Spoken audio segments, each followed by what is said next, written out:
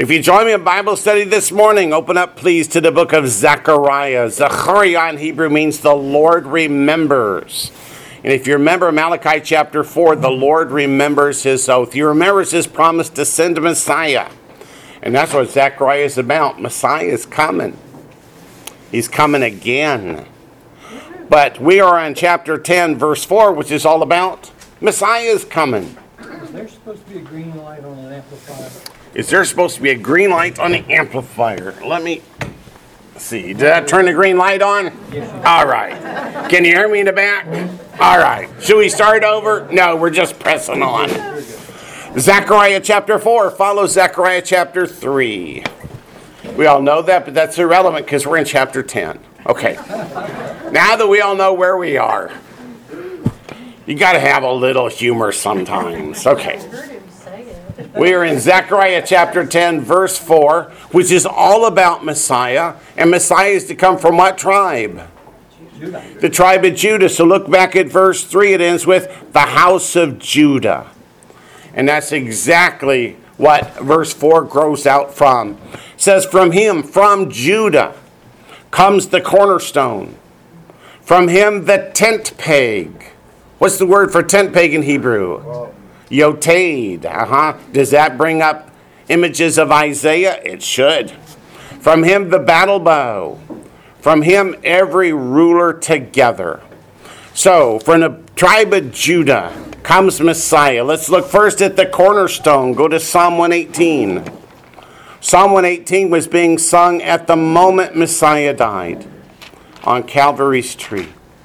He was crucified just out the north gate, because the sin offering was always killed on the north side of the altar.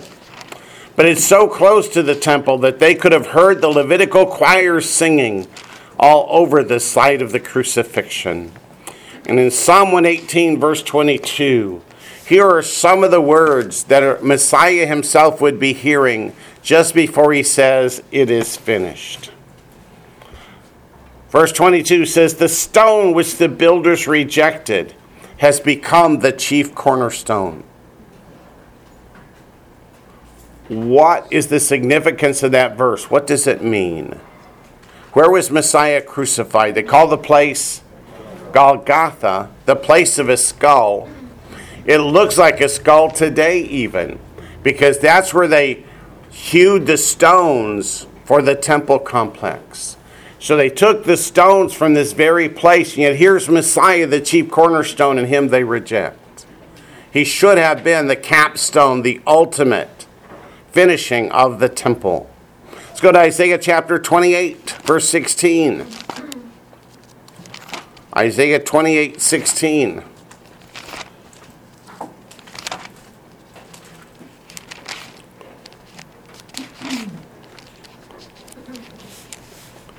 Isaiah chapter 28, verse 16 says, therefore, thus says the Lord God. It actually should say, thus says my Lord, the Lord. Behold, I lay in Zion, Jerusalem, a stone for a foundation, a tried stone, a precious cornerstone, a sure foundation. Whoever believes will not act hastily.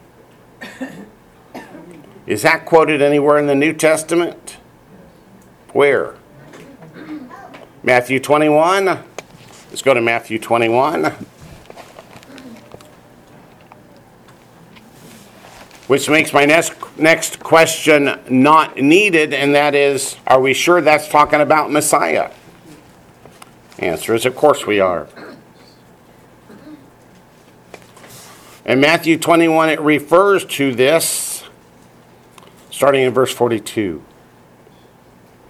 Yeshua said to them, have you never read in the scriptures, the stone which the builders rejected has become the chief cornerstone? This was the Lord's doing, and it's marvelous in our eyes. That's a reference back to what? To Psalm 118, right?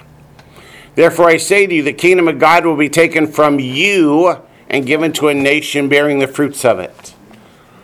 Modern theologians say, it was taken away from the Jews and given to the Gentiles. Is that what this means? No. Taken from the scribes and Pharisees and given to the apostles. And whoever falls on this stone, there's the reference back to 28:16, which said, behold, I lay in Zion a stone for a foundation. Whoever falls on this stone will be broken, but on whomever it falls, it will grind him to powder. What does that verse mean? It means if you fall on your knees before Messiah, you will find salvation. And if not, come judgment day, that stone's going to fall on you and crush you to powder. Let's look also at Romans 11:11.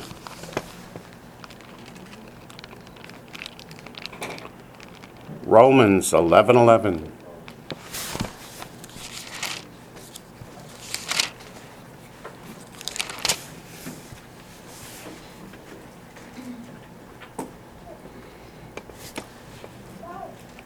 I say then, have they, that is the Jewish people, stumbled that they should fall? Olive replacement theology says yes, yes. But what does the Bible say? Certainly not. But through their fall to provoke them to jealousy, salvation has come to the Gentiles. What does this have to do with the stone? What has caused them to stumble?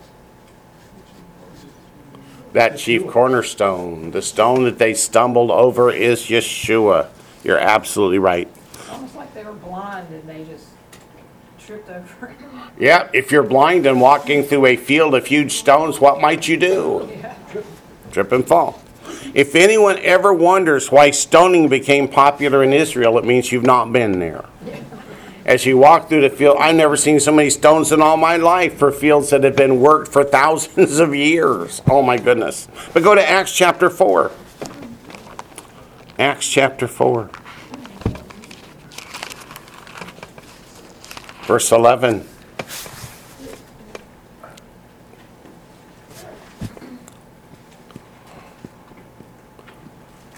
Verse 11 begins with the word this. This refers back to Yeshua, the Messiah of Nazareth, whom you crucified. Peter says, this is the stone which was rejected by you builders, which has become the chief cornerstone. Nor is there salvation in any other. For there is no other name under heaven given among men by which we must be saved. You know how much courage that took for Peter to say those words? This is Acts chapter 4. The first believers come in Acts chapter 2. So he's talking to an unbelieving world and saying, you called, crucify him, crucify him. It's your fault. You stumbled over this stone of offense. 1 Peter chapter 2. 1 Peter chapter 2.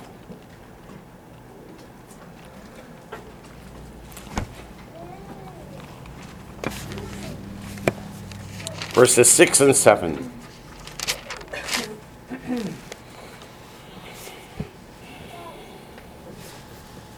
First Peter chapter 2, verses 6 to 7. Therefore it is also contained in the Scripture. What does Peter mean by the Scripture? What you and I would call the Old Testament. He doesn't call it that. He calls it the Scripture. Behold, I lay in Zion a chief cornerstone, elect, precious.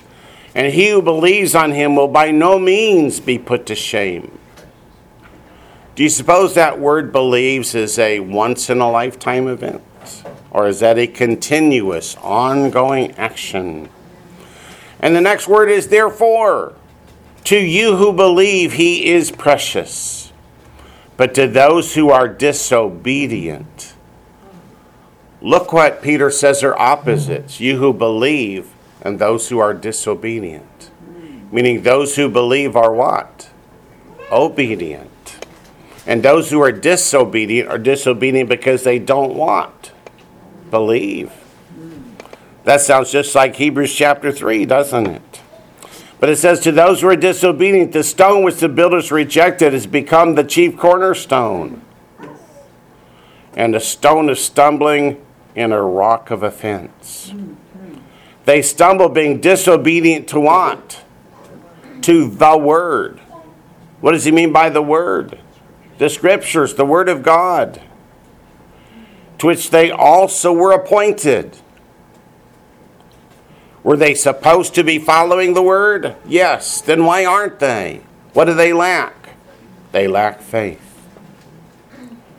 How many times does the Scripture let us know that disobedience is caused by a lack of faith, and that being full of faith causes upright obedience? Okay, let's go back to Zechariah, because that was the cornerstone. Next comes the yotade, the tent peg. That's from Isaiah chapter 22.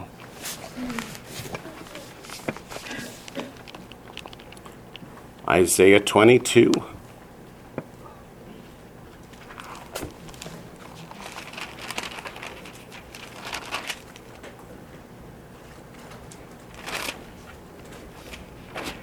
Verse 23. Isaiah 22, verse 23.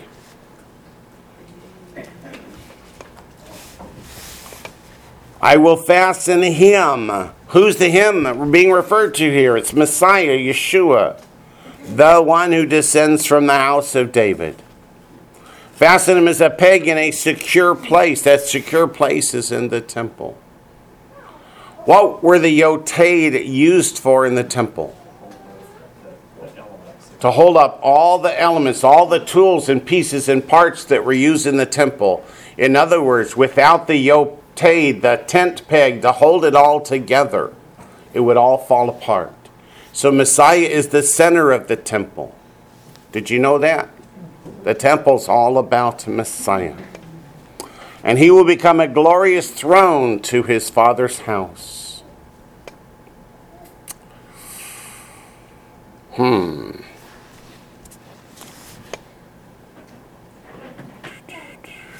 Back to Zechariah chapter 10.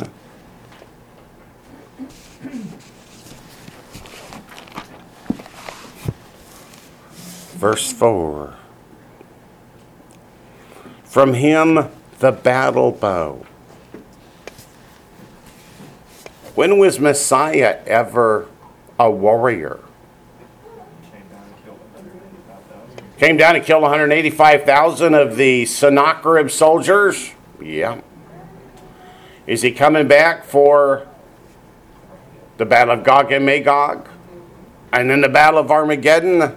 He's called what in the Scriptures? Adonai Zavaoth, the Lord of hosts, meaning the Lord who leads the armies of heaven in battle. He's also called El Gibor, mighty God, but that word mighty, Gibor, means a mighty soldier, a mighty warrior. How many of you think Messiah was just a wimp? If so, just watch him return. Verse 5, they, now not him anymore, but now it's they. Who are the they?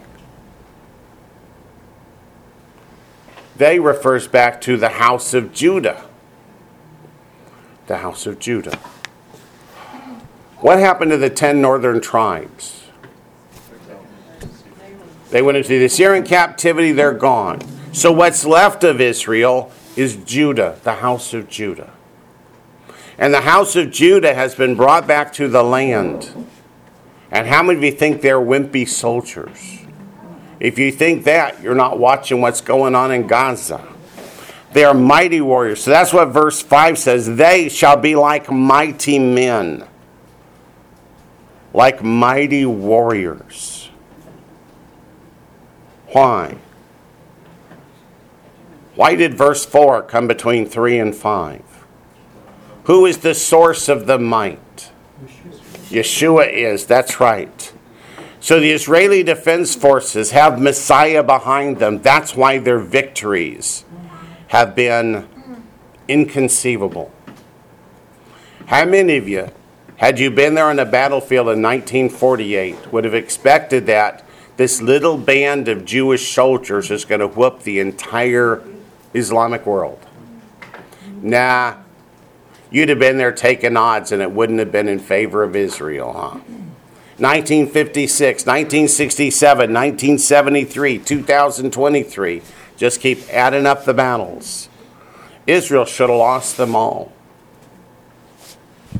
On the Yom Kippur War, do you remember the reports that came out of that war? Yeah, scary. Syria was advancing so fast. They thought it was a trap, so they stopped. It wasn't a trap. The Jewish soldiers had all gone home to celebrate Yom Kippur. But they thought it was a trap, so they stopped, and that gave Israel a chance to call out the troops and go up and engage them. It's not that the Israeli soldiers are so much better than everybody else. It's because God is on their side. So the IDF wins the Psalm 83 war. Let's go back and look at Leviticus chapter 26. Leviticus chapter 26.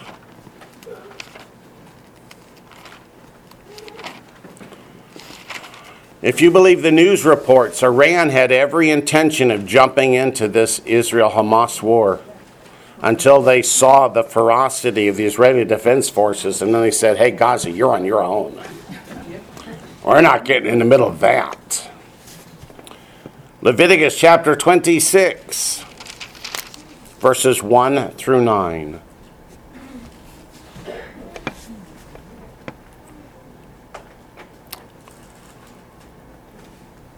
Leviticus chapter 26, verses 1 through 9. You shall not make idols for yourselves, neither a carved image nor a sacred pillar shall you rear up for yourselves. What is that sacred pillar they're talking about?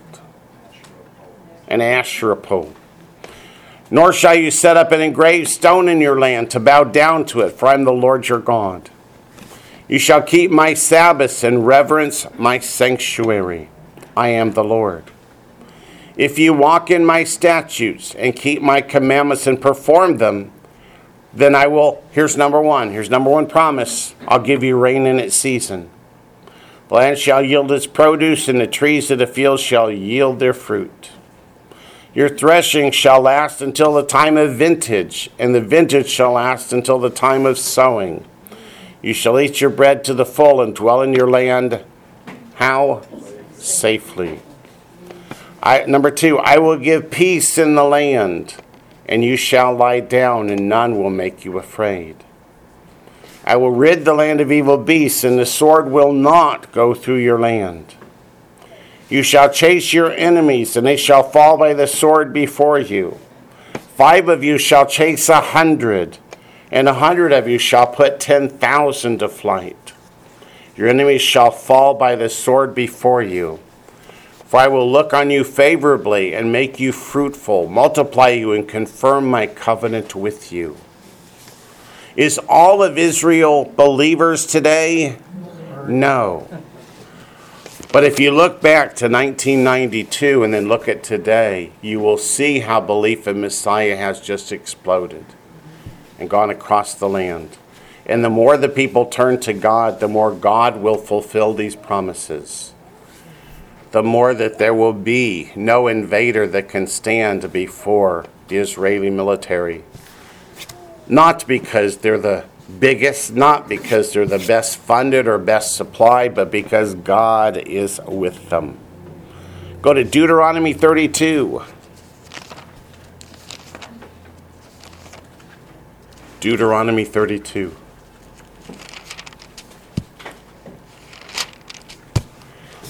I can think of one photo that I saw recently that helps explain why Israel is having such success in Gaza. You probably saw it. It's an Israeli soldier in Gaza that takes time out from the battle. He's reading from the Torah scroll using a big old knife as the little implement. Yeah. Deuteronomy 32 verse 28. For they are a nation void of counsel, nor is there any understanding in them. Oh, that they were wise, that they understood this. that they would consider their latter end. How could one chase 1,000 and two put 10,000 to flight unless their rock had sold them and the Lord had surrendered them? For their rock is not like our rock, even our enemies themselves being judges. Meaning what? They admit that Israel's God is stronger. They will come to the point to admit that Israel's God is strong, which takes you back to that Muslim cry, Allah is greater. One of these days they're going to go, oh no, he's not. That day is coming. The prophecies tell us that many Muslim nations are going to turn to worship the Lord our God and accept Yeshua as Messiah. I can't wait till that happens. Back to Zechariah.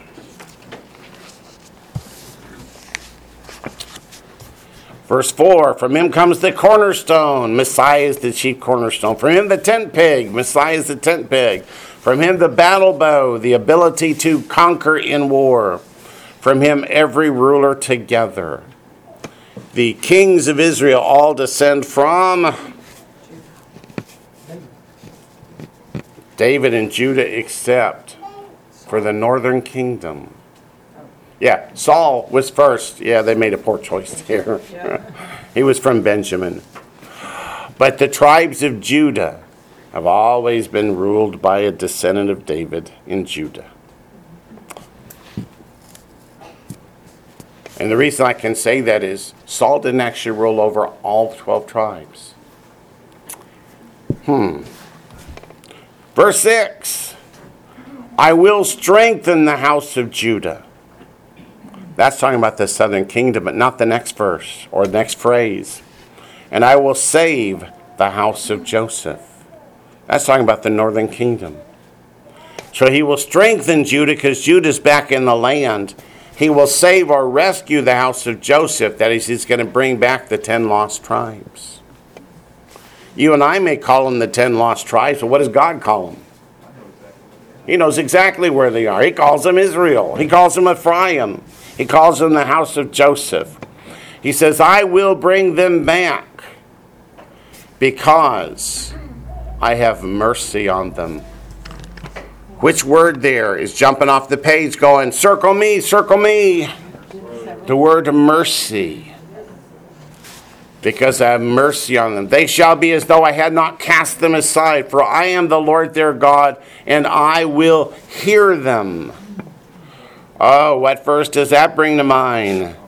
Proverbs 28:9. So can you see, without even using the word, they repented, God's telling you here, they repented. Let's go and start with Exodus chapter 20, verse 6, to see why I say that. God says he will have mercy on them. Exodus chapter 20, verse 6 tells us to whom God shows mercy. Does God show mercy to the unrepentant idolater? No. Verse 6, but showing mercy to thousands of generations, to those who what? Who love me and keep my commandments. Why was the northern kingdom sent into captivity? Were they loving God and keeping his commandments, or was it just the opposite? Was just the opposite. So when God shows them mercy, it's because they have repented. They have turned back to him. Is this the only place in the scripture that it says God shows mercy to those who love me and keep my commandments? Let's start with Deuteronomy chapter 5. But Daniel's right, it's all over the place. We'll only look at half a dozen or so. If God says something once, it's important. If he says it 30 or 40 times, 50 or 60 times, he's trying to get our attention. Deuteronomy 5, verse 10. But showing mercy to thousands. Again, that's thousands of generations. He's going to tell us that in a few minutes. To those who love me and keep my commandments. So when you see John 14:15 that says, if you love me, keep my commandments. People say, well, that's a new concept in the New Testament. Is it new? No. It is not. It's as old as the Scriptures. In 1 John chapter 5, it says, what is the love of God? That we keep His commandments, and His commandments are not burdensome. Oh, but I hear all the time, Wayne, it's so hard to keep God's commandments. Really? It is if you don't want to. It is if you don't want to. That's exactly right. Deuteronomy 7 verse 9. Told you he'd tell us in a minute that it was thousands of generations. Verse 9 says, therefore what? Go back to verse 6. For you are a holy people to the Lord your God. Verse 9, therefore know that the Lord your God, He is God. And that's not exactly what the Hebrew says. The Hebrew says He is the God. What does adding the word the mean? There's only one, uniqueness. Who keeps covenant and mercy for 1,000 generations with those who love Him and keep His commandments. And as Daniel has told us, that word love and that word keep, they're both what? Participles, ongoing action. How long is a generation? Some people say 40 years, some 70, some 80, some 120. Let's take the very smallest, 40. If you have 1,000 generations of 40 years, how long is that? 40,000 years. We've only been in this world for 6,000. So does this say into eternity future? Especially if there's an S on thousands. Go to Nehemiah chapter 1, verse 5. Why Nehemiah? Because Nehemiah is as the people are beginning to return from the Babylonian captivity. Coming back to the land saying, oh, we've learned our lesson. We're not doing that anymore. You realize that's when Israel started synagogues. They didn't exist before then. As they were coming back to the land, they said, we went into captivity because we sinned. And we sinned because fathers were not teaching their children. So we're going to establish synagogues so that everyone can come and learn the Scriptures, whether they were taught from the time they were young or whether they're just learning them now. That's why we started public schools. That's why we started public schools. Then look what happened. Who started the first public school here in Georgia? It was a Jewish family. Oh, yeah. It was a Jewish family, but the last name of Davis, believe it or not. Nehemiah chapter 1, verse 5.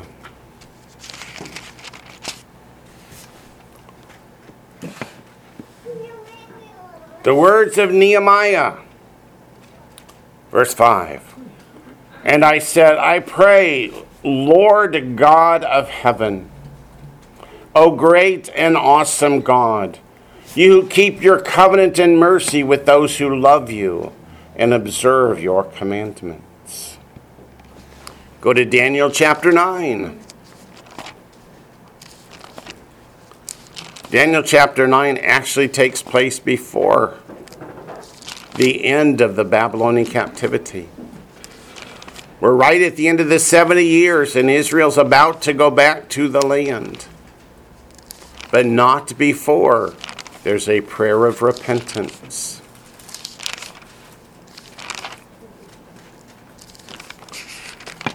Daniel chapter 9, verse 4.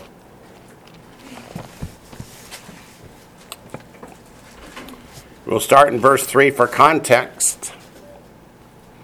After telling us, Daniel says, hey, I just got done reading Jeremiah, and it says after 70 years we're supposed to go home. It's been 70 years. We need to go home.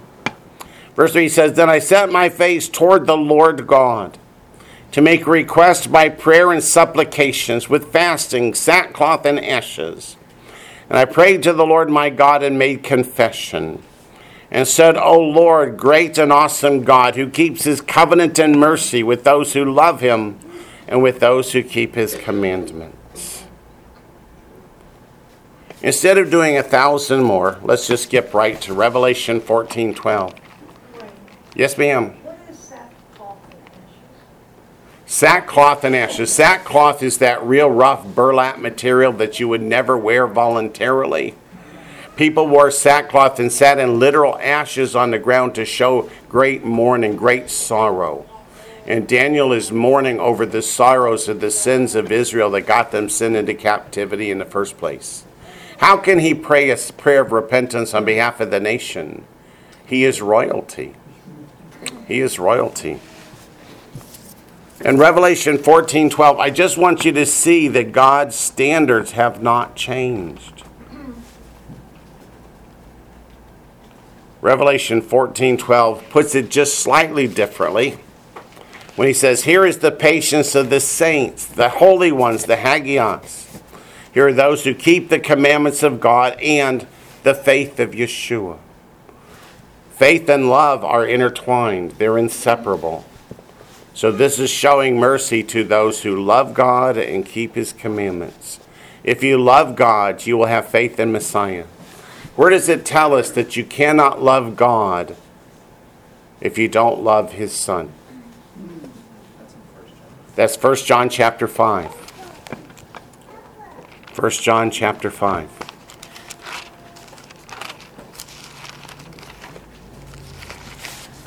And of course, John puts it here because there were lots of Jewish people saying, we love God, but we hate that Yeshua fella. And John's saying, it doesn't work that way. 1 John chapter 5, verse 1, whoever believes that Yeshua is the Messiah is born of God. And everyone who loves him who begot, that's God, also loves him who is begotten of him, that's Messiah. Can't love God and hate the Messiah. Doesn't work that way. Oh, would you believe there's another whole page of notes? Let's go back to Ezekiel 37. Ezekiel 30, well, it's a short page. We just read in Zechariah that God's going to bring the northern kingdom home. How and when does that happen? It's in Ezekiel 37, the vision of the valley of dry bones. If you want to know where we are on God's timeline, it's in Ezekiel 37. Let's see what we have in GoToMeeting out here. It says also in Acts 10, verses 34 and 35. Yep, like I said, there's many other places we could go. It's a common theme. Okay, well, are we in Ezekiel chapter 37? Let's begin in verse 15. Again, the word of the Lord came to me saying, what's that word saying? It's a quote. If these words come from the lips of God, can they be wrong? No. So they will come to pass. As for you, son of man, take a stick for yourself and write on it. For Judah and the children of Israel, his companions, that's the southern kingdom. Then take another stick and write on it. For Joseph, the stick of Ephraim, for all the house of Israel, his companions. Israel was united under two kings, David and Solomon. That's all. At the death of Solomon, that's when the nation broke into two kingdoms, the northern kingdom and the southern kingdom. Verse 17, then join them one to another for yourself into one stick. The stick represents the tree, the throne. So we had two kings, one in the north, one in the south. How many will we have when this is fulfilled? Just one. That's the significance of being one stick, one kingdom, one nation, one ruler. And when the children of your people speak to you saying, will you not show us what you mean by these? Wouldn't everybody know he picks up two sticks and makes one stick what that means? Well, no, they need a little explanation, and so do we. Verse 19, say to them, thus says the Lord God. It's actually my Lord, the Lord. Surely I will take the stick of Joseph, which is in the hand of Ephraim, and the tribes of Israel, his companions, and I will join them with it, with the stick of Judah, and make them one stick, and that'll be one in my hand. Did you notice the significance of the order? Which is being merged into the other? Israel is being merged into Judah, which is the kingdom that's been missing for 2,700 years. That was Israel. They're being brought back to Judah, who's already in the land. Who's in the land today? Judah. Verse 20, and the sticks on which you write will be in your hand before their eyes. Then say to them, thus says the Lord God, surely I will take the children of Israel from among the nations wherever they have gone. I will gather them from every side and bring them into their own land. Could you imagine? These people that are from the 10 lost tribes have no idea for the most part that they're even from Israel, right? But they're going to get brought back because God knows every one of them. Do you think God needs the DNA testing companies to find them for him? No, he does not. Verse 22, and I'll make them one nation in the land on the mountains of Israel. Ooh, that sounds a lot like John 10, the one flock, the one shepherd. Yeah. And one king shall be king over them all. Any idea who that king will be? Yeshua, our Messiah. They shall no longer be two nations, nor shall they ever be divided into two kingdoms again. Not only that, but what else? Verse 23, they shall not defile themselves any more with their idols. No more idolatry. It's over. It's done. It's gone. Has this happened yet? No, not yet. This tells us that it's after the end of the tribulation period. Right? Because in the tribulation period, there will be idolatry. No, with their detestable things. Anybody ever see the TV show The Nanny? And the episode where she took a ham sandwich into the synagogue to eat it. Ha ha ha. Like they thought that was funny. No more detestable things. Nor with any of their transgressions. But I will deliver them from all their dwelling places in which they have sinned, past tense. The sinning is done. And I will cleanse them. Then they shall be my people, and I will be their God. Does that sound like Zechariah 13? And each one shall say, he is my God. That's right. I'm tempted to just go to the end of the chapter. Let's keep reading. Verse 24. David, my servant, shall be king over them. I thought Messiah was going to be king. He descends from David. Why is Israel called Israel? Because they descend from David. They shall all have one shepherd. Oh, now that really is John chapter 10, huh? God wanted to make sure we didn't miss that one. And they also shall walk in my judgments and observe my statutes and do them.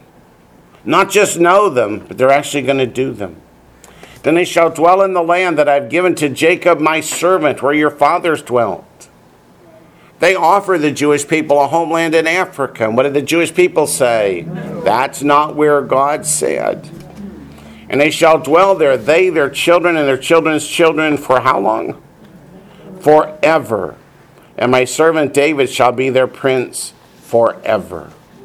Moreover, I'll make a covenant of peace with them. That is the new covenant of Jeremiah 31, verse 33.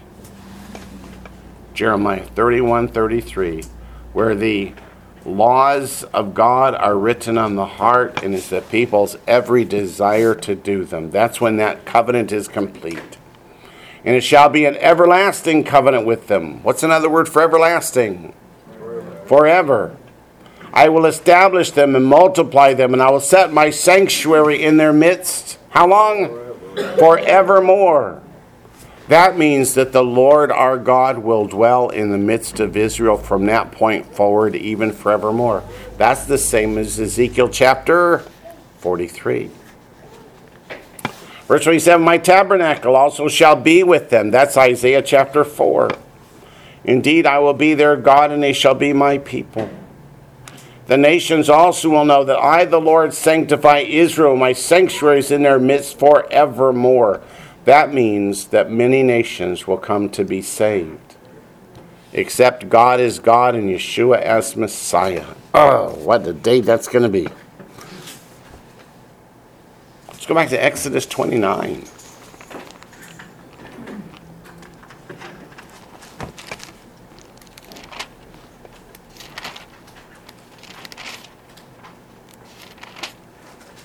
What could Exodus 29 have to add?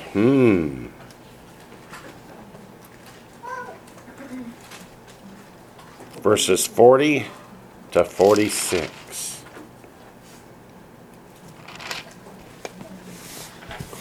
Exodus 29, verses 40 to 46.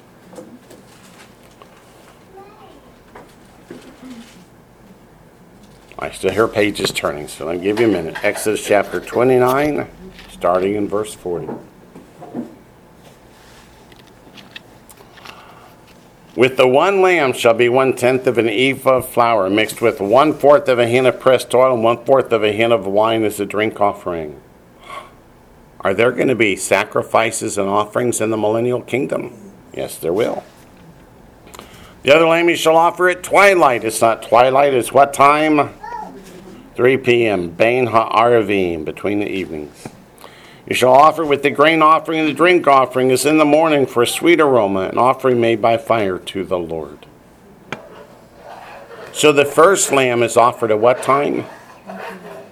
What's that? That's the second one. The first one's at 9 a.m. What time was Messiah nailed to the tree? 9 a.m. And the second lamb is sacrificed at 3 p.m. Messiah died at 3 p.m. This shall be a continual burnt offering throughout your generations, which means even into the millennial kingdom. At the door of the tabernacle of meeting before the Lord, where I will meet with you to speak with you. And there I'll meet with the children of Israel, and the tabernacle shall be sanctified by my glory. What does that mean, my glory? That's talking about the Shekinah glory, the dwelling presence of God, where he dwelt in Israel in the pillar of fire and smoke. So I will consecrate the tabernacle of meeting and the altar. I will also consecrate both Aaron and the sons to minister to me as priests. I will dwell among the children of Israel and will be their God. But when it happens in the future, at the end of the tribulation period, it will never ever end. No more idolatry, no more captivity, no more revolting against God. Verse 46, and they shall know that I am the Lord their God, who brought them up out of the land of Egypt, that I may dwell among them. I am the Lord their God. Go to Leviticus 26.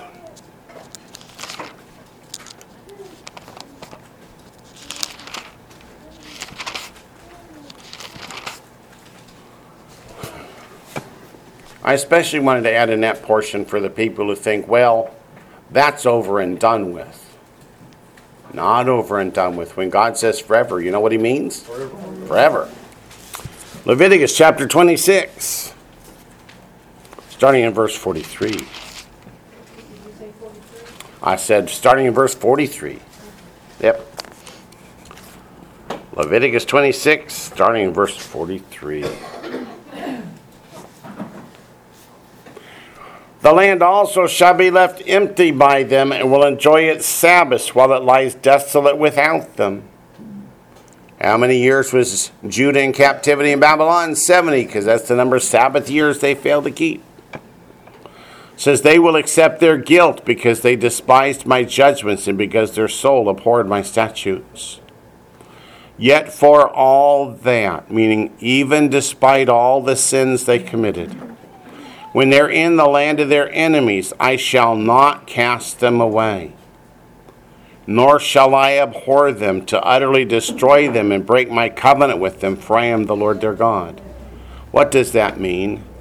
Yes, God sent them into captivity as a way to bring them to repentance. Does that mean God cast away Israel completely? The answer is no. Verse 45, but for their sake I'll remember the covenant of their ancestors, whom I brought out of the land of Egypt in the sight of the nations, that I might be their God. I am the Lord. Which tells us when Messiah returns and the temple goes back into operation, he's going to be right there in the midst, teaching them the ways of God. How beautiful that's going to be. Ezekiel 28. Ezekiel 28.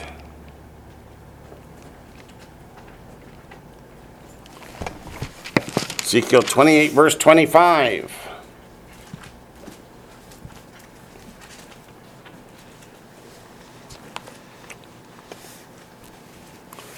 When you hear replacement theologians say God cast off Israel, he's done with them, he's never going to deal with them anymore, they're calling God a liar.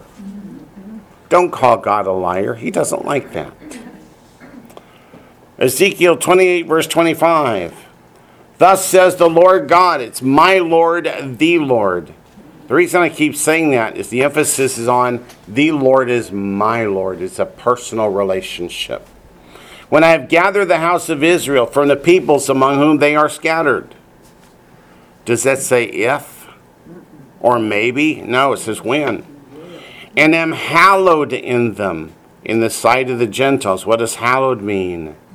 Set apart, honored. That means that the scattered captives have repented and turned their hearts back to God.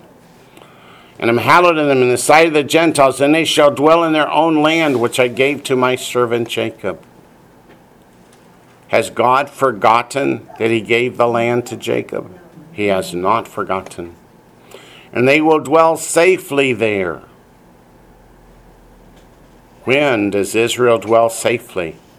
Millennial kingdom. Millennial kingdom, when the Prince of Peace is their defense. Will build houses and plant vineyards. Yes, they will dwell securely when I execute judgments on all those around who despise them. Who executes the judgments? The Lord does. Then they shall know that I am the Lord their God. Is the house of Israel the northern kingdom, or is it the Gentiles and Jews that have become? House of Israel refers to all those who have come to God by faith. Same as Paul uses the term the commonwealth of Israel in Ephesians 2. I have a half giggle when I hear theologians say, the Old Testament, that was for the house of Israel, that's not for me. Well, the new covenant is made with Israel. If you're not part of Israel, if you've not been grafted in, then what you're saying is that covenant doesn't apply to you either. You have your own future. Yeah, Ezekiel 39. Ezekiel 39. Ezekiel is a true prophet of God. He tells us that. Therefore, what portion of his prophecies will come true? All of it. Ezekiel 39, which is part of the prophecy about the battle of Gog and Magog that happens about 3 years into the tribulation period, if I understand the timeline correctly. Let's start in verse 21. At the battle of Gog and Magog, it is not just Israel that gets saved. It's not just Israel who has the scales fall from their eyes. Look at verse 21. He says, I will set my glory among the nations. The word nations means the Gentiles, the non-Jewish world. All the nations shall see my judgment with which I have executed. Could that have happened 2,000 years ago? No. How many of you now and then turn on your computer and look at what's happening at the Western Wall in Jerusalem? Just to see what's going on. When God brings the battle of Gog and Magog to a conclusion through his superhuman intervention, the world's going to see it. CNN's going to be there. And my hand which I have laid on them. So the house of Israel shall know that I am the Lord their God from that day forward. Notice verse 22 does not say, so Israel shall know. It says the house of Israel.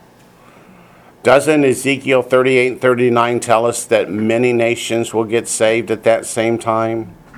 They're all grafted into this house of Israel. And when it means from that day forward, it means no more turning away, no more rejecting God, no more turning to idols. Verse 23 says, the Gentiles shall know that the house of Israel went into captivity for their iniquity, because they were unfaithful to me. What's the word iniquity? Lawlessness. Therefore I hid my face from them. That's Proverbs 28:9. When they turn their ear away from hearing the law, does God hear their prayers? No, he says, I turned my face away. I gave them into the hand of their enemies, and they all fell by the sword, according to their uncleanness. People tell me today uncleanness is not important. Well, it is. And according to their transgressions, I have dealt with them and hidden my face from them. That word transgressions means rebellion. Therefore, thus says the Lord God, which is again my Lord, the Lord. Now I will bring back the captives of Jacob, that is to bring them home. Have mercy on the whole house of Israel. That means what has changed? Israel has repented. And I will be jealous for my holy name. After they have borne their shame and all their unfaithfulness in which they were unfaithful to me, when they dwelt safely in their own land and no one made them afraid. When I brought them back from the peoples and gathered them out of their enemies' lands, and I am hallowed in them in the sight of many nations. So God knew when Israel came back into the land in 1948, they become a nation again, that they were not going to be the godly nation. When do they get hallowed? When does God get hallowed in their eyes? At the battle of Gog and Magog. In the sight of many nations. It keeps saying that because the many nations are going to say, oh my goodness, there's a God in heaven, and it's not Allah. It's not. Verse 28, then they shall know that I am the Lord their God, who sent them into captivity among the nations, but also, don't miss that, but also brought them back to their land. The captivity was prophesied in Deuteronomy 28, but the regathering was also prophesied in Deuteronomy chapter 30.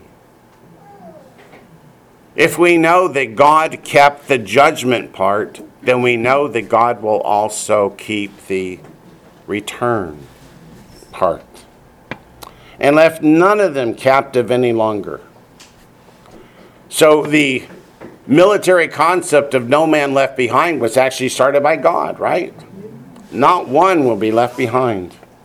And I will not hide my face from them anymore, which means they have turned their ear to hear the Torah. For I shall have poured out my spirit on the house of Israel, says the Lord God. What spirit will have been poured out? The Holy Spirit. Does the Holy Spirit get poured out on unbelievers or on believers? So it's talking about the national salvation of Israel. So the thing in Acts chapter 3, was it? It's only in first fruits of like that pouring out of the Holy Spirit? Correct. I would have started in Acts chapter 2 and gone forward, but how many prophecies are multiple fulfillments? Yeah, Many of them. So What's happened before Yeah. will happen again. So we're talking end times here, but we're also Mr. talking Wayne? throughout history. Yep. Yes, Miss Susie. So those verses in Ezekiel 39, that's essentially speaking of the millennial kingdom? Yes, ma'am. What follows the tribulation period? The millennial kingdom. Yep. And then you also have a question from Ken and Libby. Oh, let me go out and look at it. Let's see. Thank you. Could you explain the sacrifices and offerings in the millennial kingdom? We thought sacrifices ended when Jesus died for our sins. Okay, let's explain that. The people who think that the sacrifices ended when Messiah was crucified think that the sacrifices used to save people. Did sacrifices ever save people? The answer is no. The purpose of the sacrifices was to be a teaching point. A teaching that we sin, and because we sin, the wages of sin is death. And the innocent animal died in our place as a picture of Messiah's coming death, burial, and resurrection. And going forward from that, how do you explain to people today what the death of Messiah meant? Why was it necessary? Because without the shedding of blood, there's no remission of sins. So in the millennial kingdom, Messiah is on the throne. Those who came alive through the tribulation period are still human beings. The raptured and resurrected saints are in immortal bodies. We don't have children anymore. I'm on tape, so let me not add a comment there. But those that came through alive, survived the 7-year tribulation period, come through into the millennial kingdom saved, they'll be having children. Are those children born saved? No. How do you explain to those children why Messiah had to die and why it's necessary to accept his death in our place? That's what the sacrifices are there for. It's a teaching point. And beyond that, did God say the sacrifices were to be done forever? He did. And if he says they're to be done forever, when will they end? Never. And it's all there for a teaching. How many of you thought you were going to save yourselves? No. But how do we learn that? How do we learn that the innocent must die for the guilty to be forgiven and live? Yeah. Okay. Back to Zechariah. Chapter 10. We're up to verse 7.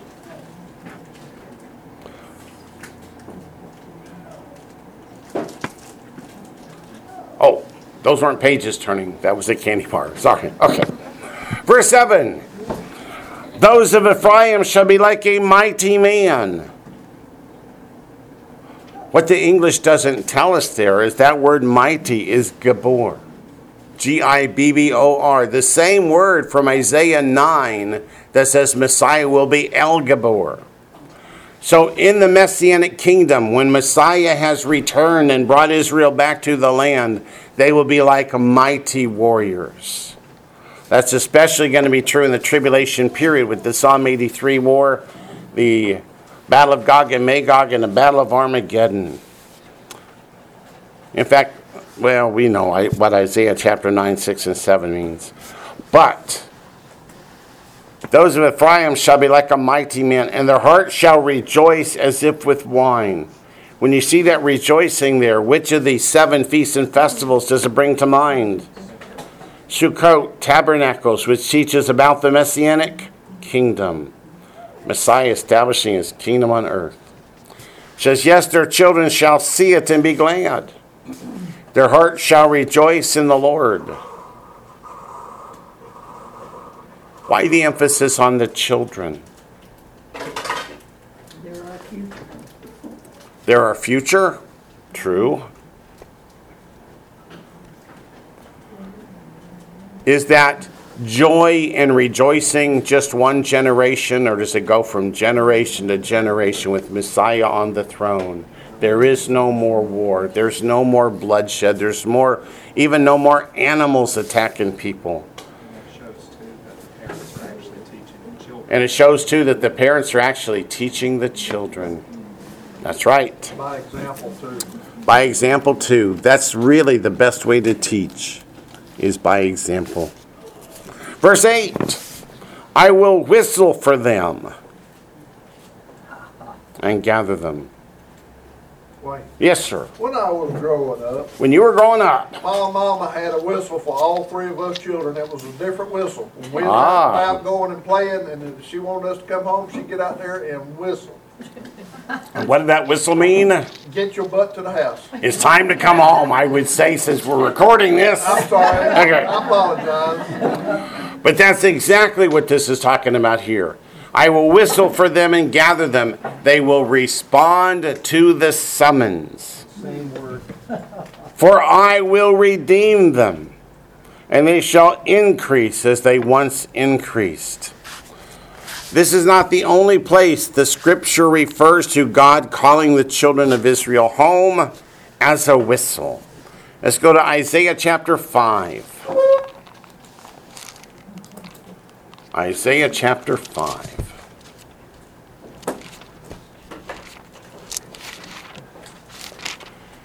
How many of you, when he was telling that story, was thinking of the Pied Piper? And the children following the piper.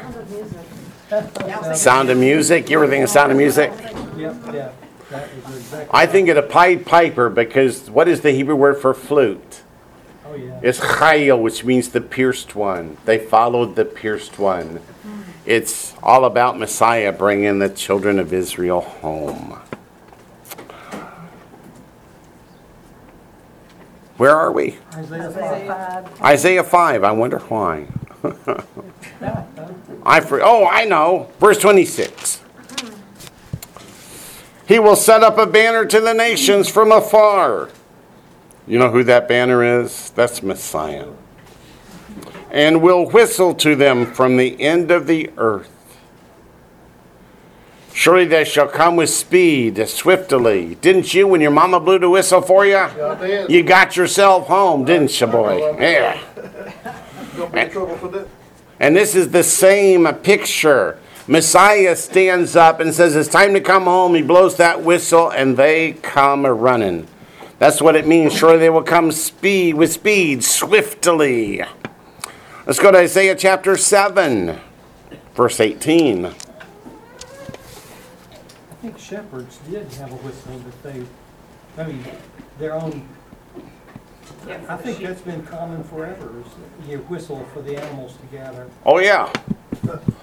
And they know the shepherd's whistle, don't they? Totally. Verse 18, Isaiah 7 says, and it shall come to pass in that day. What day? Day of the Lord, that the Lord will whistle for the fly. Isaiah chapter 7, verse 18. You're welcome.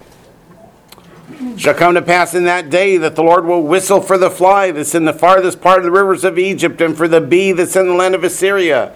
They will come, and all of them will rest in the desolate valleys, in the clefts of the rocks, and all thorns, and in all pastures.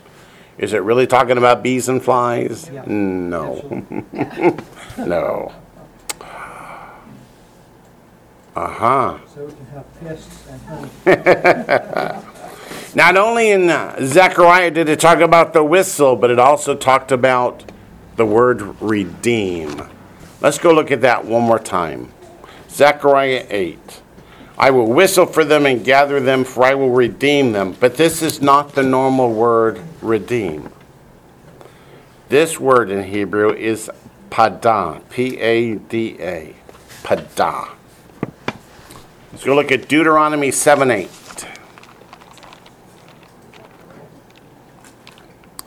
To see if we can get a better idea how this word differs from the normal word for redeemed. Deuteronomy chapter 7, verse 8.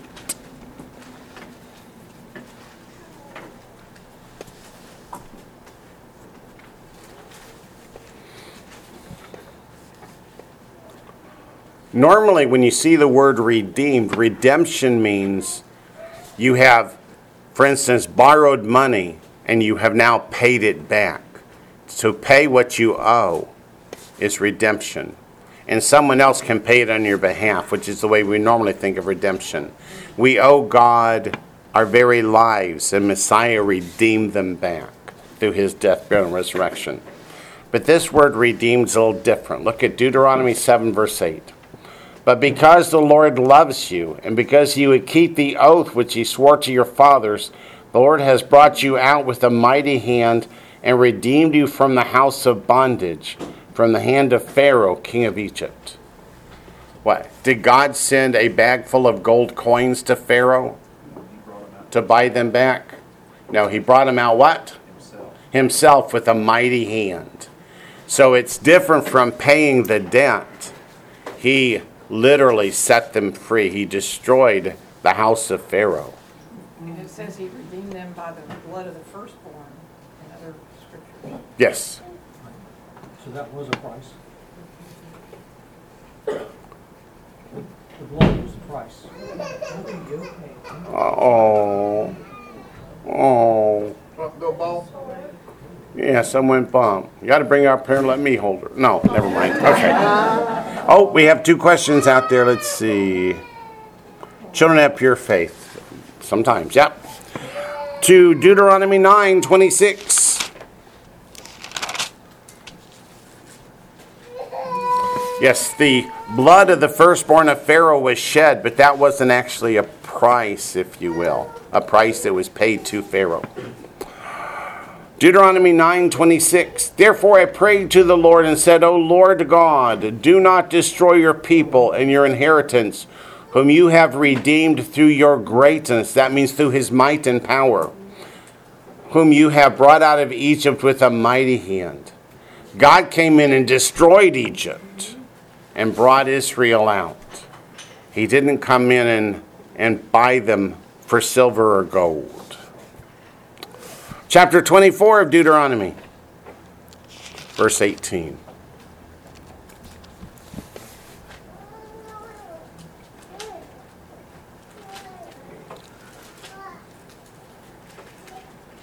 But you shall remember that you were a slave in Egypt, and the Lord your God redeemed you from there.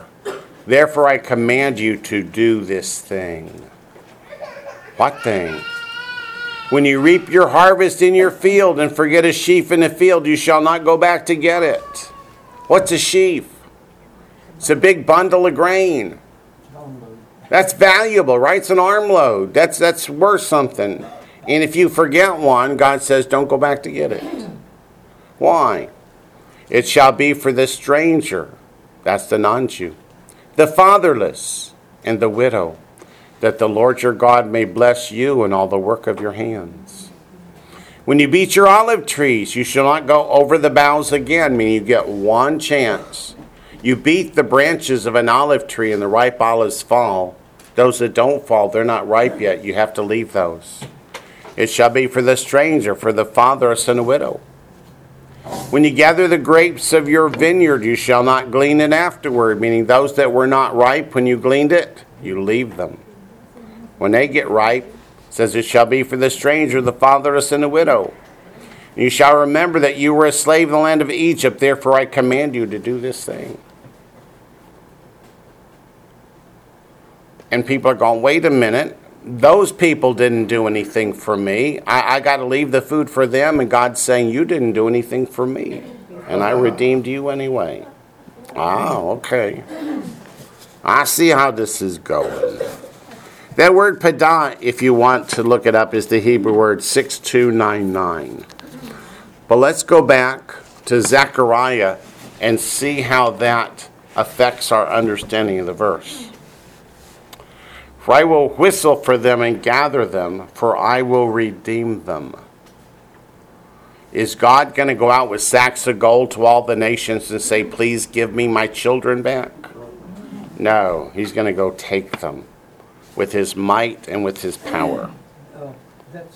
What verse is that? That is Zechariah 10:8. 10:8. Yep, that word padah is the word redeem there in verse 8. And they shall increase as they once increased. How did they increase before? Like the stars of the heavens, like the sand of the seashore.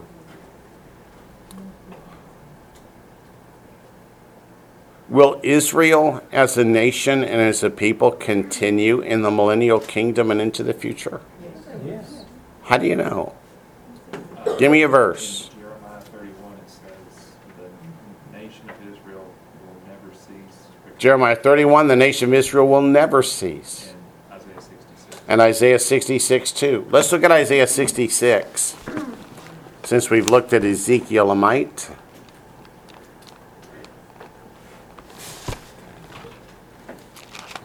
What portion of the church today believes in replacement theology? According to the survey, it's 80-some%. I didn't do the survey. That's just what's reported. And would you say that the 70 nations will never cease? Yes, I would say the 70 nations will never cease. And the others probably will. Mm-hmm. The ones that have come out of those 70. Isaiah 66, verse 22. For as the new heavens and the new earth, which I will make, shall remain before me, says the Lord, which means forever, so shall your descendants and your name remain. The your there is Israel.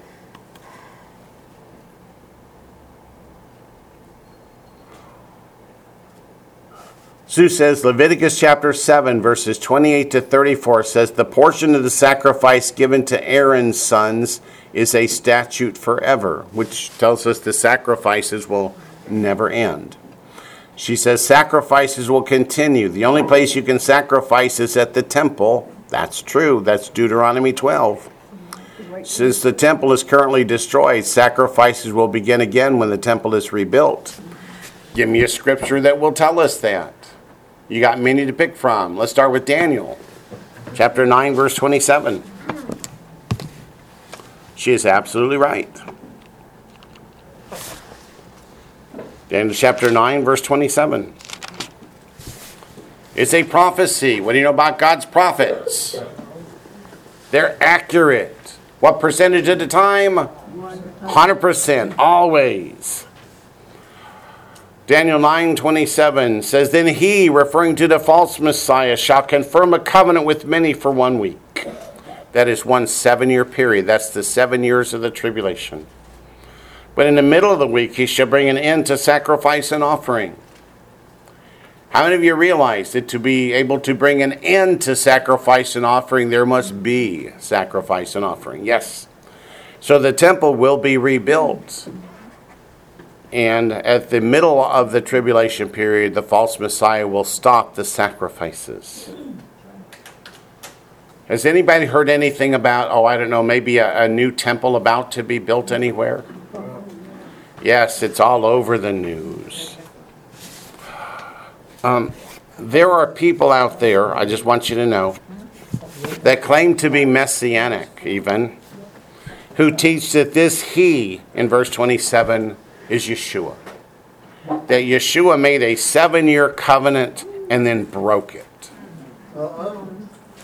How many of you realize that's a non-starter? What does the scripture say? Psalm 89 verse 34, My covenant I will not break, nor alter the word that has gone out of my lips. And then Matthew 24 verse 35 says what? Heaven and earth shall pass away, but my words shall never pass away. That was one. Give me another. Let's go to Ezekiel chapter 43.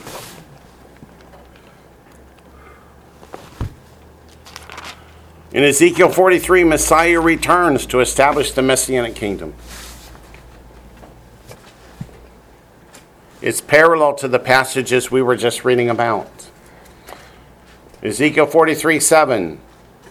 He said to me, Son of man, this is the place of my throne. That's in the temple itself. And the place of the soles of my feet, where I will dwell in the midst of the children of Israel forever. Do you see that word forever? Now go over to verse 18. Same chapter. Messiah just took his seat in the temple of God. And he said to me, Son of man, thus says the Lord God. Again, it's my Lord, the Lord. These are the ordinances for the altar on the day when it's made, for sacrificing burnt offerings on it and for sprinkling blood on it. You shall give a young bull for a sin offering to the priests, the Levites, who are the seed of Zadok, who approach me to minister to me, says the Lord God. You shall take some of its blood and put it on the four horns of the altar, on the four corners of the ledge, and on the rim around it. Thus you shall cleanse it and make atonement for it. You shall also take the bull of the sin offering and burn it in the appointed place of the temple outside the sanctuary. On the second day you shall offer a kid of the goats without blemish for a sin offering. And they shall cleanse the altar as they cleansed it with the bull. When you finish cleansing it, you shall offer a young bull without blemish and a ram from the flock without blemish. Do you get the idea? The sacrifices are ongoing. With Messiah on the throne teaching the Torah, the sacrifices resume. And who built this temple, the rebuilt temple? Yeshua did. That's Zechariah chapter 8. Okay, so these sacrifices are for corporate Israel. Is that correct? Not individual? That's true, yes. And what happens at Passover? Same thing. Then you bring the lamb. Yeah. Yeah. Okay. Okay, can I ask you something? Of course, go ahead, Pat. Okay, so, at the end of the 1,000 years, So at the end of the 1,000 years, and then you have the white judgment, then you have the great white throne judgment. right? Then you have the new heaven. And Then you have the new heaven and new earth. Well, there should not be any more sin left after that. Correct, there is no Why more would sin. you do sacrifices? The purpose of the sacrifice is to teach, Correct, but there is no more sin, right? so shouldn't need to be more teaching for redemption of sin if there is no more sin. Right? Are their children still being born? Yes. How do they understand what Messiah did? Yes, but then if they're sinning... They're not sinning. They're not sinning. But they still need to understand who Yeshua is, the King of Kings and Lord of Lords, who's ruling and reigning in their midst. Why should they appreciate him? What did he do for mankind? Well, I guess I kind of think that, is there really still children being born? What did it say in Isaiah 66? That Israel and its name will remain forever. Its people will remain forever. Yeah, there'll be live children. Just like, what if Adam and Eve had not sinned? Would they still have had children? Sure. Yeah. So, I'm not going to worry too much about what happens in eternity future till we get there.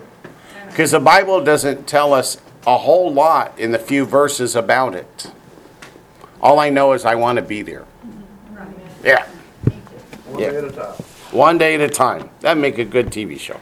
Go back to Zechariah chapter 10, verse 9.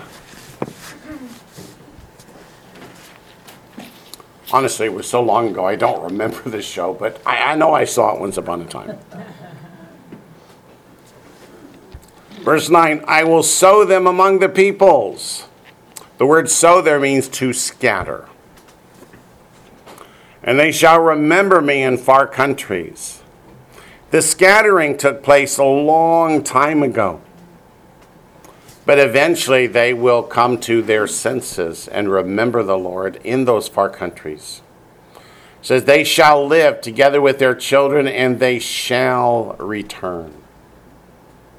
It doesn't matter that the northern kingdom was scattered 2,700 years ago. God has not forgotten them. And they will return. And Hosea chapter 6 tells us when they return. And that's as we come to the day of the Lord.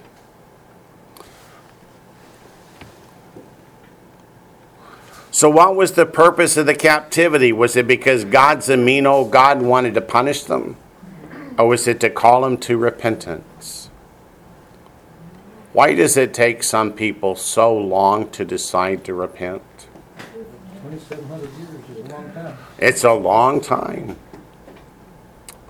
I still remember from 20 years ago or more, a full-page ad in the New York Times. It didn't have a lot of words on it, but mostly what it said was, why do Jews today not accept Jesus as Messiah? And the answer was because the rabbis in Jesus' day rejected him. Therefore, we don't need to consider the issue. Their point was, since they said it way back then that he's not the Messiah, then we just accept it. Isn't that sort of like what they do today with parents? Isn't that sort of what they do today with parents? Yeah, the parents are the fault we do everything wrong. Parents are the fault we do everything wrong? Okay. I would point more to doctrinal issues within the church. Just this past week, I've heard theologians say that there cannot be a rapture because the rapture has not been taught since day one of the Catholic Church. So if they didn't teach it, then I can't believe it. I can't study it. I can't see if it's true. It can't be true. Or it would have been taught from the time that the Catholic Church was first established. I'll tell you what, That's a bad assumption. I'm not going to rely on somebody 2,000 years ago to decide my fate, my salvation. I'm going to read the Bible for myself. How about with the guy that you paid him so you could go to heaven? How about the guy you paid him so you could go to heaven? Yeah. Like indulgences. Indulgences, you paid the priest ahead of time before you committed the sin so that God wouldn't hold it against So your you. conscience doesn't even have to bother you while you're playing. Yeah. So, back to verse 9. I will sow them or scatter them amongst the peoples, and they shall remember me in the far countries. They shall live. They shall live because they repent. Together with their children they shall return. What does the word return mean? Not just to come back physically, but to repent. And verse 9's promise is that the people would survive long enough to come to repentance. What does 2 Peter 3 say? God is long-suffering, not willing or not wanting that any should perish. Now verse 10 warms my heart as much as some of the rest of its pain. I will also bring them back from the land of Egypt and gather them from Assyria. Egypt is south, Assyria is north. I'll bring them into the land of Gilead and Lebanon until no more room is found for them.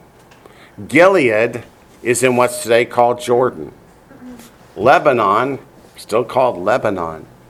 But it means that Jordan and Lebanon will be part of Israel, that the people will worship the Lord together. That was in the original territory. Yes, absolutely right. So there is going to be a change in the heart of Muslim people. As people pointed out, it's happening today. Muslims are having visions of the Lord and getting saved all over. It keeps getting reported. What's that? Descendants of who? Esau is a descendant of who? Of Abraham. Yep. That's right. They'll get their part too. Yep, they'll get their part too. All right, back to Zechariah. What's it mean until no more room is found for them? It means that the children of Israel, when they're brought back, overflow the land. There's too many. That means the borders are going to get pushed out even farther, right? What's it say in Isaiah? Expand the borders, push out the ropes and the pigs. Isn't that cool? How many of you in here are descended from the 10 northern tribes? Don't know. Verse 11. He shall pass through the sea with affliction and strike the waves of the sea. What is the sea picture in prophecy? The Gentile nations. All the depths of the river shall dry up. That's talking about the Nile River, which would keep people from flowing naturally back and forth between Israel and Egypt. Remember, Israel, Egypt, and Assyria are going to be like one nation under God. Then the pride of Assyria shall be brought down, and the scepter of Egypt shall depart. So they'll be brought in and be part of Israel. Let's go to Isaiah chapter 7, verses 18 and 19. Isaiah chapter 7, verses 18 and 19.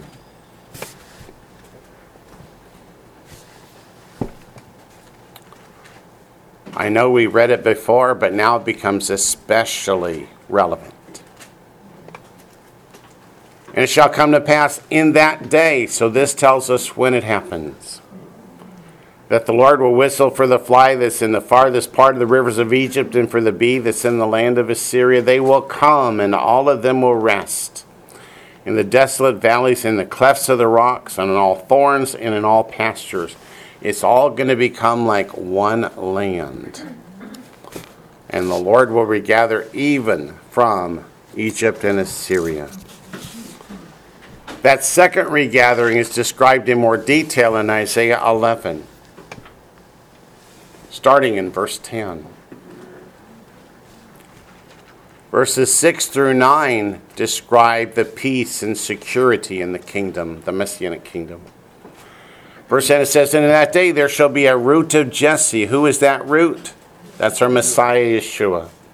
"Who shall stand as a banner to the people." That word banner is the rallying point. That when he whistles, that's where they come to. "For the Gentiles shall seek him." Are those the unsaved amongst the Gentiles? No, these are the Gentiles getting saved. "And his resting place shall be glorious." Does that make you think of Hebrews 4:9? The Sabbatismos. There is yet a Sabbath rest for the people of God. That's that resting place. Verse 7, it shall come to pass in that day that the Lord shall set his hand again the second time. The first time was after the Babylonian captivity, when the children of Israel were brought home, to recover the remnant of his people who are left. Why does he use the word remnant? According to Zechariah 13, what portion of Israel will survive? A remnant, just a third. From Assyria and Egypt, that's north and south. From Pathros and Cush, from Elam and Shinar, from Hamat and the islands of the sea. And again, verses 10 and 11 are going to focus on verse 12. He will set up a banner for the nations, that's the Gentiles, and will assemble the outcasts of Israel, that's the northern kingdom, and gather together the dispersed of Judah, that's the southern kingdom, from the four corners of the earth. So verse 12 says he's going to bring back all of the faithful, all of the believers, whether from the Gentile nations, from the northern kingdom of Israel, or from the southern kingdom of Judah. Does God care who your parents are? No, he's looking at your heart. Do you love him or don't you? How many of you in here say, I love him, I believe in him, I want to be with him? All right. Chapter 11, verse 16. So Isaiah 11:16. There will be a highway for the remnant of his people who will be left from Assyria as it was for Israel in the day that he came up from the land of Egypt. That highway has a name. That highway is called the Via Maris. Viamaris. In Isaiah 9, they translate it as the way of the sea. They shouldn't have translated it. That's the name of the road. That road connects Asia to Africa, going right straight through the heart of Israel. What mountain does it go right in front of, by the way? It's what separates the Mount Megiddo from the Jezreel Valley, is the Via Maris. So it's going to be a way for all the believers to pass back and forth from Assyria to Egypt through Israel as they all come up to worship the Lord together. How do we know they're all going to come up to worship the Lord every year? Zechariah 14:16, they're going to keep the Feast of Tabernacles. Go to Isaiah 19. Isaiah 19, verse 18.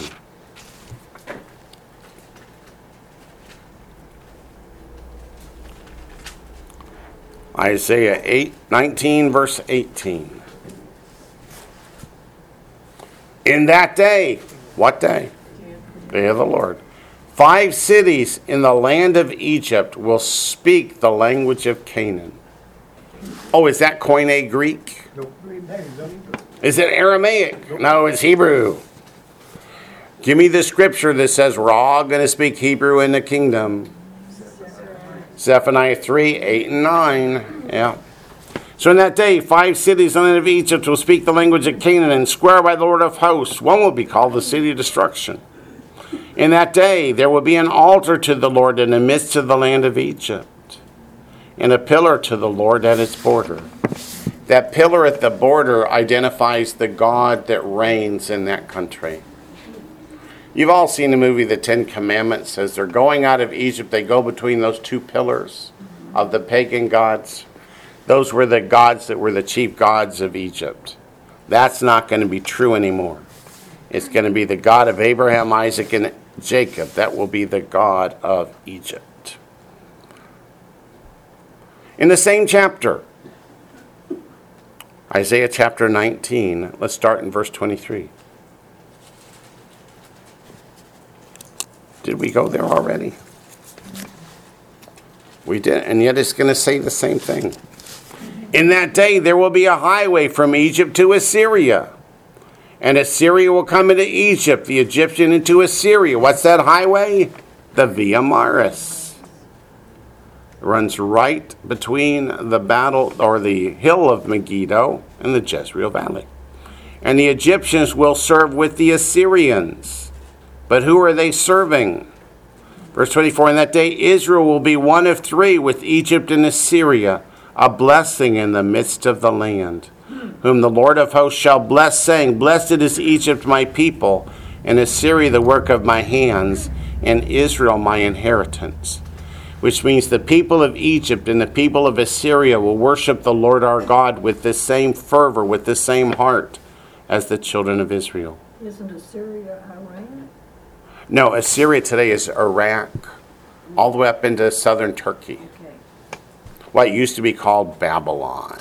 Is Syria part of that? And Syria today is part of that, yeah. There'll have to be some serious changes of heart. There'll have to be some serious changes of hearts. That's what happens at the Battle of Gog and Magog. When everybody sees God intervened. And by the way, his name wasn't Allah. It pretty well wipes out everybody whose heart's not right.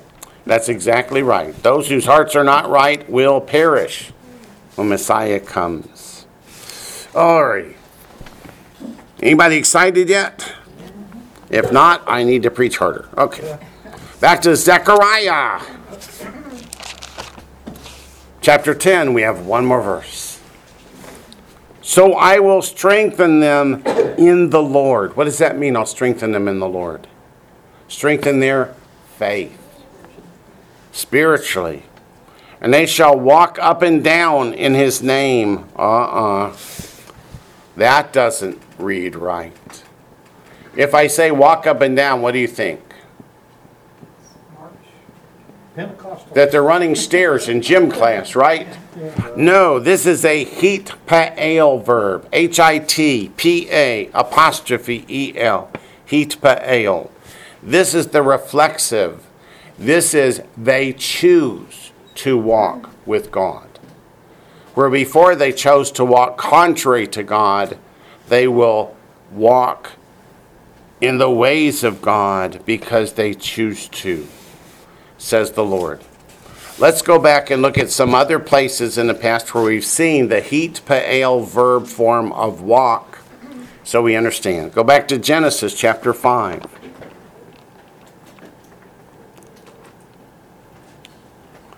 It indicates a conscious choice that we will walk in the ways of the Lord.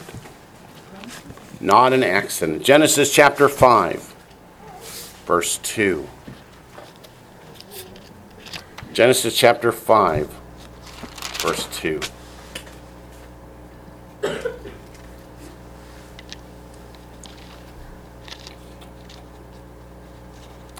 He created them male and female and blessed them and called them mankind in the day that they were created. What makes me think that wasn't verse 2? That's not a verse 2. It's Enoch. Let's find Enoch. 24? Yeah, there we go. 24. And Enoch walked with God, and he was not, for God took him. I just didn't put the 4 after the 2. That's what happened. Okay.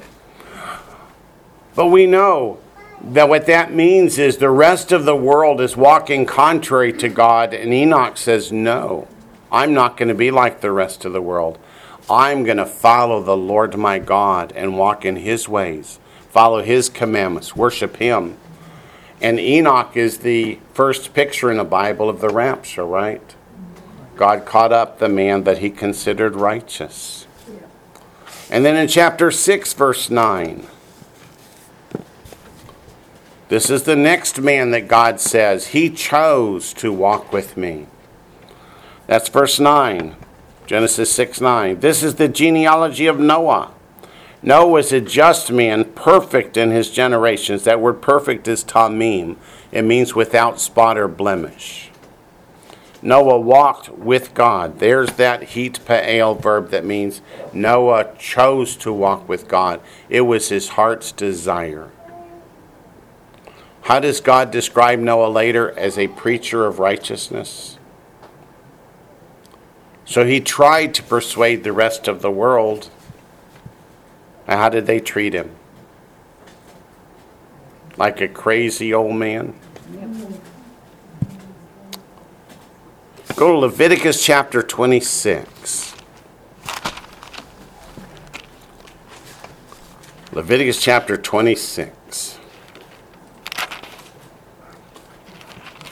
I want to read verses 3 through 12, but the key verse is 12.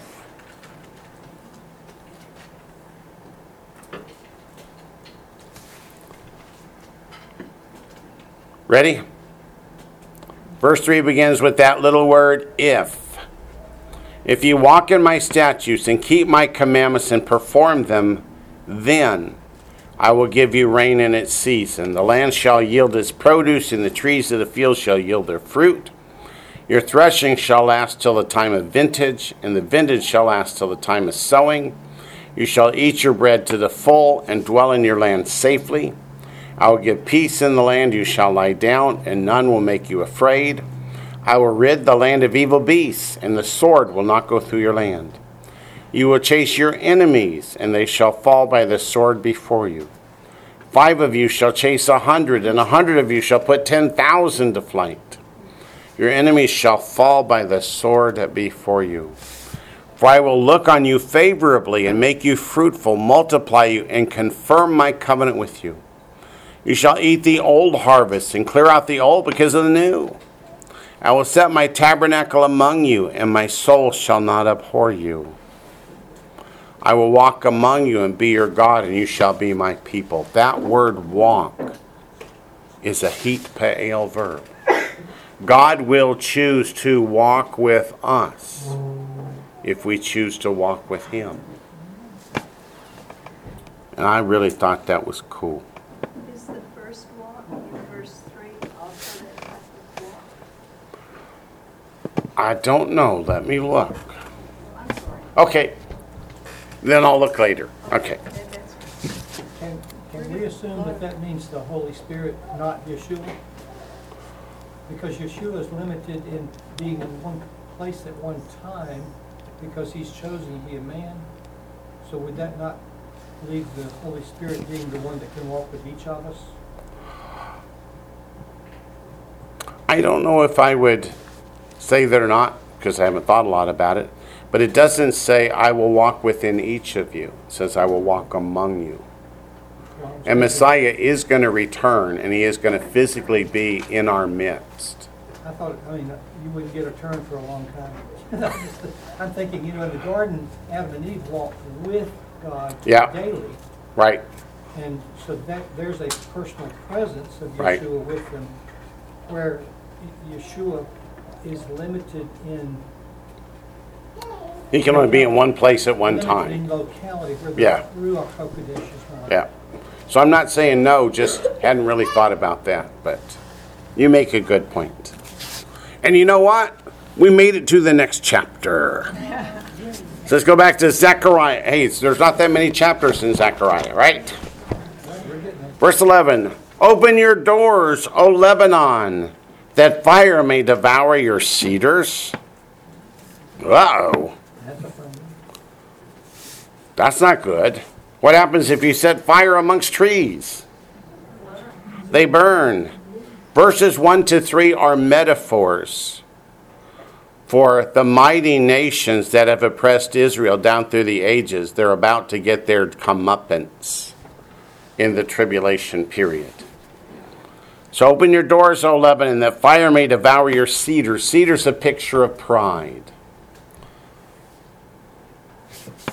How does Israel get oppressed by Lebanon today? Who's up there shooting those missiles?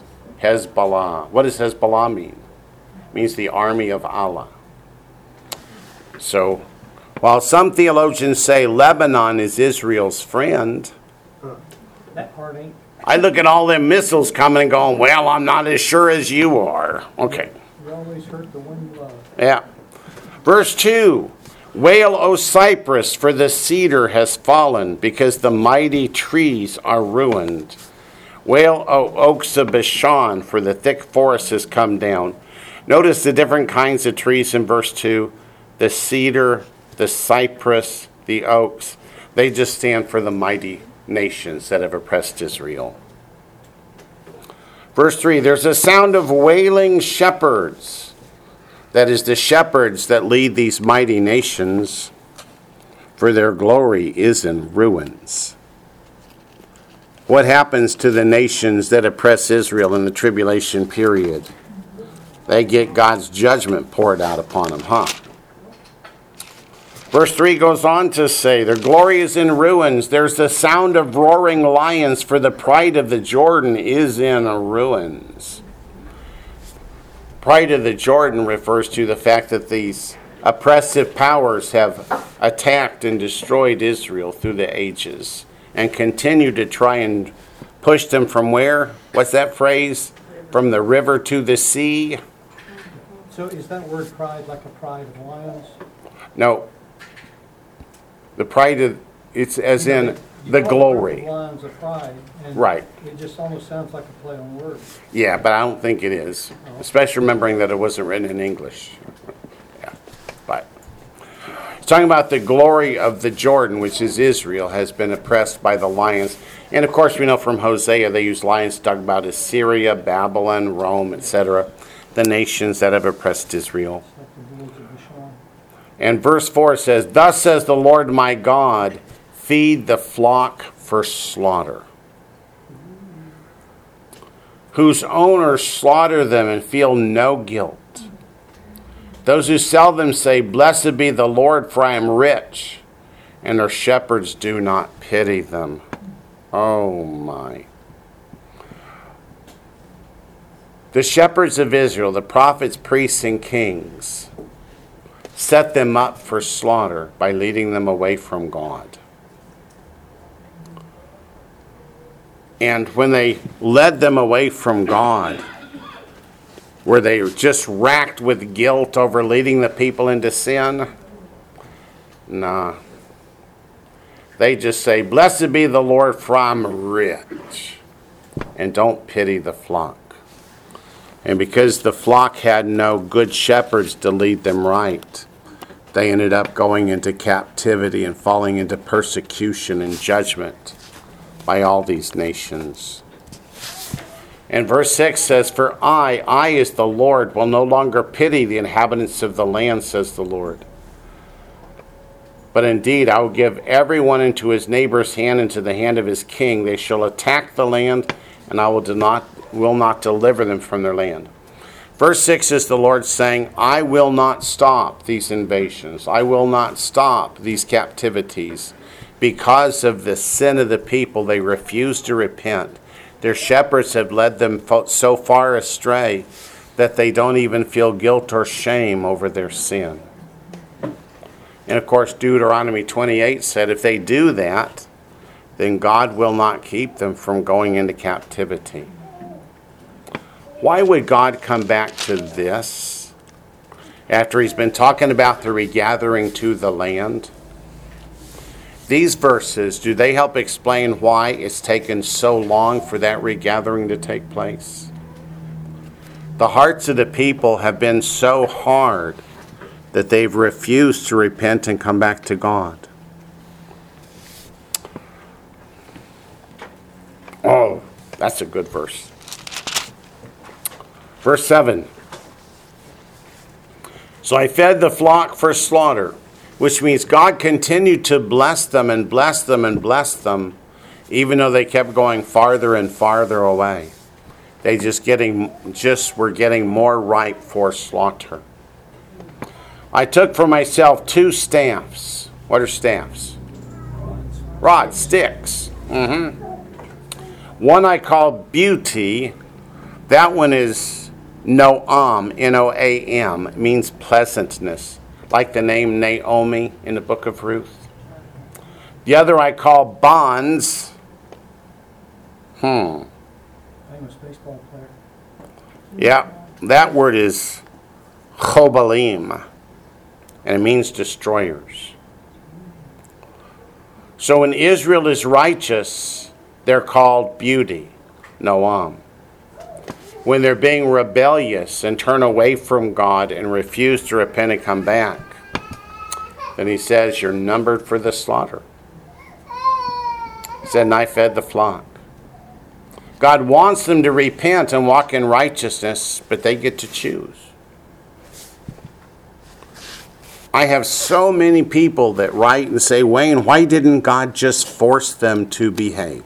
take away their right to choose.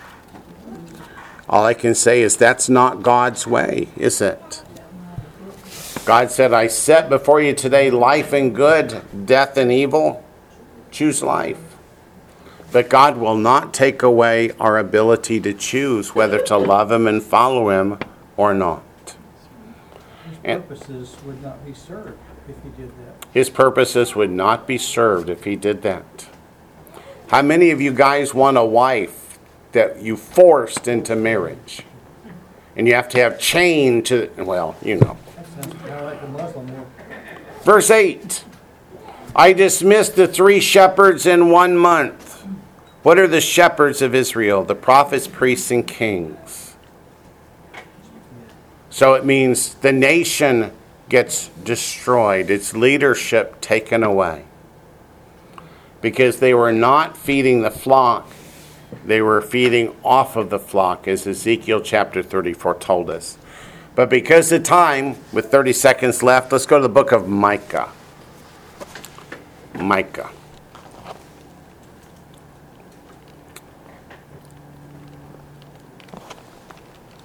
Micah.